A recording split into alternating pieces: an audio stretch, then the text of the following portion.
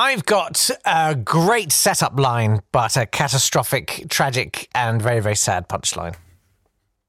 I've got a punctured dick.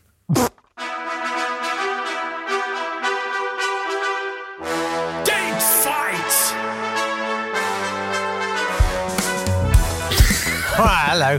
Welcome to Date Fight, which promises to be, I suspect, less alluring than... Just as mature as than it perhaps sounded.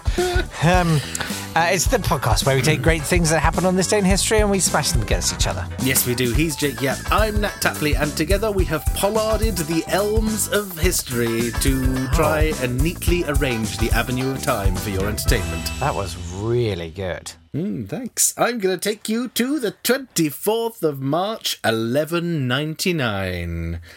And we're going to look at Richard I, Richard the Lionheart, King of England, Duke of Normandy, Aquitaine and Gascony, Lord of Cyprus, Count of Anjou, Poitiers, Maine and Nantes. He was King of England, but he almost never came to England. He probably didn't really speak English very well. He was known in Aquitaine as Richard Oc et Non, which means Richard yes and no, because he was so grumpy. Apparently, he would only go, yeah, no, no. Oh, really? Yeah. I love that. He was so sullen and monosyllabic, they called him Richard yes or no. Richard Grunter. Yeah. He had been part of the rebellion against his father, Henry II, encouraged by his mother, Eleanor of Aquitaine. But when he became king, he spent most of his time on crusade. Oh, but while he was on crusade, he had an argument with Leopold of Austria, and after which he was taken hostage on his way back. You might remember we said that his brother, King John, didn't want to pay the ransom because he didn't want him coming out. When he was crowned... in September 1189, he was crowned in Westminster Abbey, so he did briefly come to England for that. Yeah. And a group of Jewish leaders came to present him with gifts. Do you want to guess what the court's response to the Jewish leaders presenting him with gifts was? No. No, I wouldn't have you. They flogged and stripped them and kicked them out into the city of London, at which point the people of London thought, oh, the new king must hate Jews, and started a widespread pogrom against the Jews, because that's... Wow. Because it was the Middle Ages and that was a Friday, so that was what had to be done. Wow. When he was on crusade, he was wounded in the siege of Acre, but they carried him around on a stretcher where he would fire a crossbow and pick off guards when he was going around Acre. They successfully brought down the walls of Acre. Wow. He took 2,700 prisoners of war while he was there, but then when he went to leave, he didn't know what to do with them, so he executed all of them. He just killed them all. He was a poet and a musician. We discussed that song he wrote when he was held a hostage for a year. He spent it writing songs. Is that the one that went, yeah. And we've got two surviving poems. He may have been a lover of Philip II of France. We don't know. That's they certainly shared a bed for a while. And he spent the rest of his reign basically trying to shore up his lands in France. And in 1199, he was devastating the land of the Viscount of Limoges until he besieged the rather pathetic Chalus-Chabol castle, which was really not worth besieging. But he was hit in the shoulder by a crossbow, and on this day, on the 24th of March, 1199, he was hit in the shoulder by a crossbow. The wound went gangrenous. He had the person who shot him brought to him, who turned out to be a little boy who said, "You killed my father and two brothers, so I'm going to kill you." And Richard the Lionheart forgave him and sent him away with 100 shillings, although we suspect that he didn't get to take them very far before a member of Richard's court smashed him on the head and took them back. Wow. He died at Fontenay in his mother's arms. His heart was put in Rouen. His entrails are in Chalus. And in 2012, his heart was analysed and found it was embalmed in frankincense. And so Richard I being shot in the shoulder with a crossbow, ending his reign and leading us to King John and the Magna Carta and all the great things that sprang from that, is my choice for the 24th of March, 1199, and every other year. It's a good choice. Thanks. It's very strong. Have you done the same one? Nope. Good? Nope. I wish I had. I've got the 24th of March, 1999. Ooh. And like I said, it sounds like a great setup line for a very funny joke. And then you get into the details of it, and it is absolutely horrifying. Okay, here we go. A lorry carrying margarine and flour catches fire inside the Mont Blanc tunnel. What's the punchline? The resulting inferno kills 38 people. Oh. It is absolutely there were so many other ways devastating. that could have gone. I mean, Mont Blanc has a load of stuff you could do with it. There's flour and you could butter. but There's a whole sadly, patisserie. And, oh, dear. 38 people died. It was awful. So if you don't know about the Mont Blanc tunnel, it links Chamonix in France with Courmayeur in Italy. And they agreed to build it in 1949. So 50 years on, this happened. It's 7 miles long. At the time, it was the longest tunnel in the world. Are there longer ones now? Yes. Well, yeah. The Channel Tunnel. Oh, yes, for example, of course. Yeah. is anyway, the point being that it was a catastrophe because you had like French authorities and Italian authorities, and they did not sync up and they didn't know what they were doing. And it's now managed by one company that oversees the whole thing. Yeah, but it was pretty terrible. Was there a line down the middle of the tunnel where it went from the French side to the Italian side before? There probably was. Yeah. They had these kind of fire safety chambers that you could go in. So every 600 meters, there was like a safe hole that you could go in, and it had these fireproof doors. And people went and hid in that, and the doors were tested, and they were fire resistant for 2 hours. The fire burned for 53 hours. The margarine acted as a fuel, and then it just melted everything. It went to 1,000 degrees Celsius, and people were reduced to ash. It was absolutely devastating. The more words you say, the worse this gets. I know. It is the most awful story And now ever. I hate margarine. I can't hate... As a vegan, I have to love margarine. You have very little choice. I can't quit you. The terrible things you've done, and I keep coming back. You burned 38 people. Yeah. But so you taste slightly like another substance which I don't like to eat so much. Just to reassure you, there are all kinds of new safety protocols in place now, and it's a very, very safe tunnel.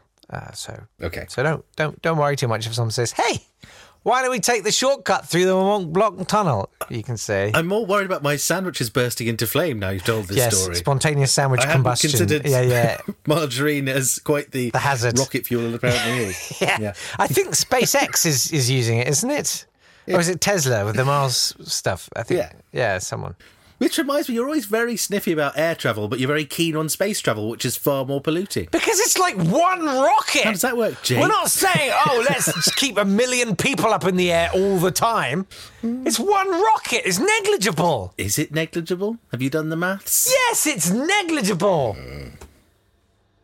There are, at any point, not right now, but prior to about 3 weeks ago, at any given moment, there were 1 million people in the air. It's 2 cities, Glasgow and Bristol, in the air all the time. If it were those 2 cities, I would have a lot more time for air flight if it was always the people of Glasgow and the people of Bristol being levitated around the world. Well, I look forward to you looking at the analytics for this podcast tomorrow, Naz.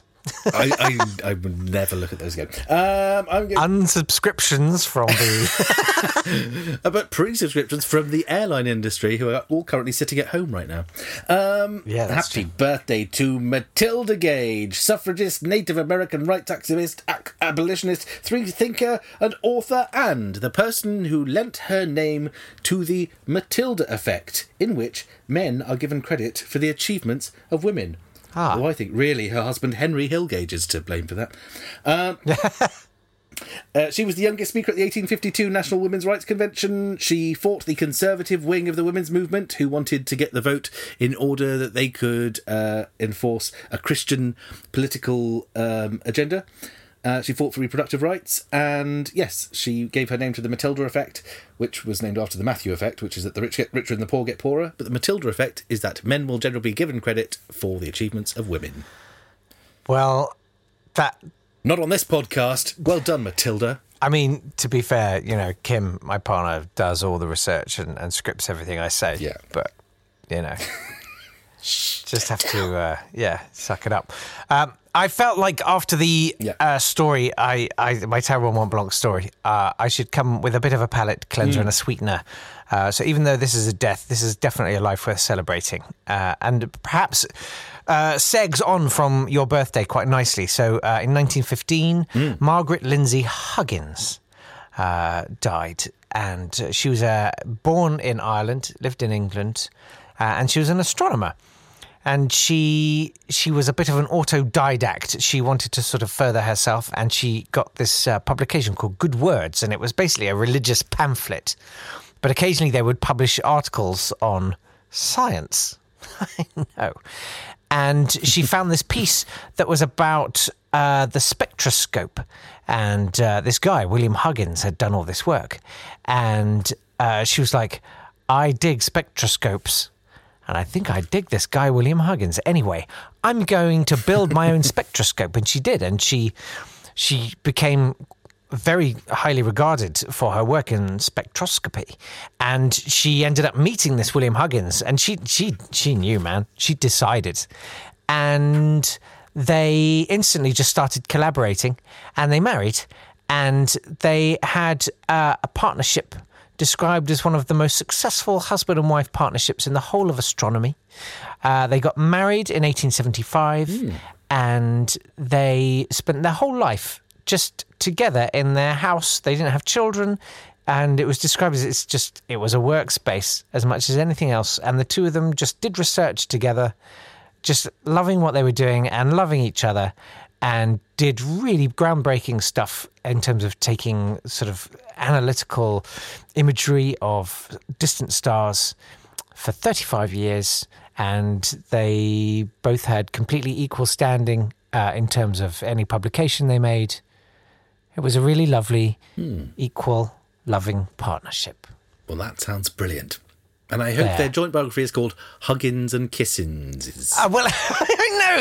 It's exactly that. It's a little bit Lord of the Rings, isn't it? Huggins. It's a bit on the nose. But yeah, Huggins' and Kissins'. And who knows what else is. Well, we offer all of you virtual Hugginses and Kissinses because we can't touch you in real life. Yes. I mean, we can promise anything right now because we don't have to deliver on it. I've lived that way. If you subscribe to us on Patreon, we'll come round to each and every one of your houses for Hugginses and Kissinses. But that offer expires, I'm afraid, at the end of March. Yes. So, Yes, get involved with your Patreon dollars keep art like this alive and thriving. Art. Thank you so much for subsidising this nonsense, and we will see you. No, thanks very much to all of our patrons. Yeah, we do hugely appreciate it. We'll keep preparing some of the fun bonus stuff that Patreons can get their hands on. If you enjoy the podcast, why don't you head over to patreon.com/datefight. Is that right? That's right. Yes, or if that seems like too much commitment, just join us on Twitter at @date_fight or on Facebook at facebook.com/datefight. Yeah, but we do love the money. That's our favourite thing. Yes, really brilliant. All right, take care of yourselves. Hope you're well. Yes, lots of love for each other. Bye. Yeah, Huggins is, Kissins is, Bonkins is.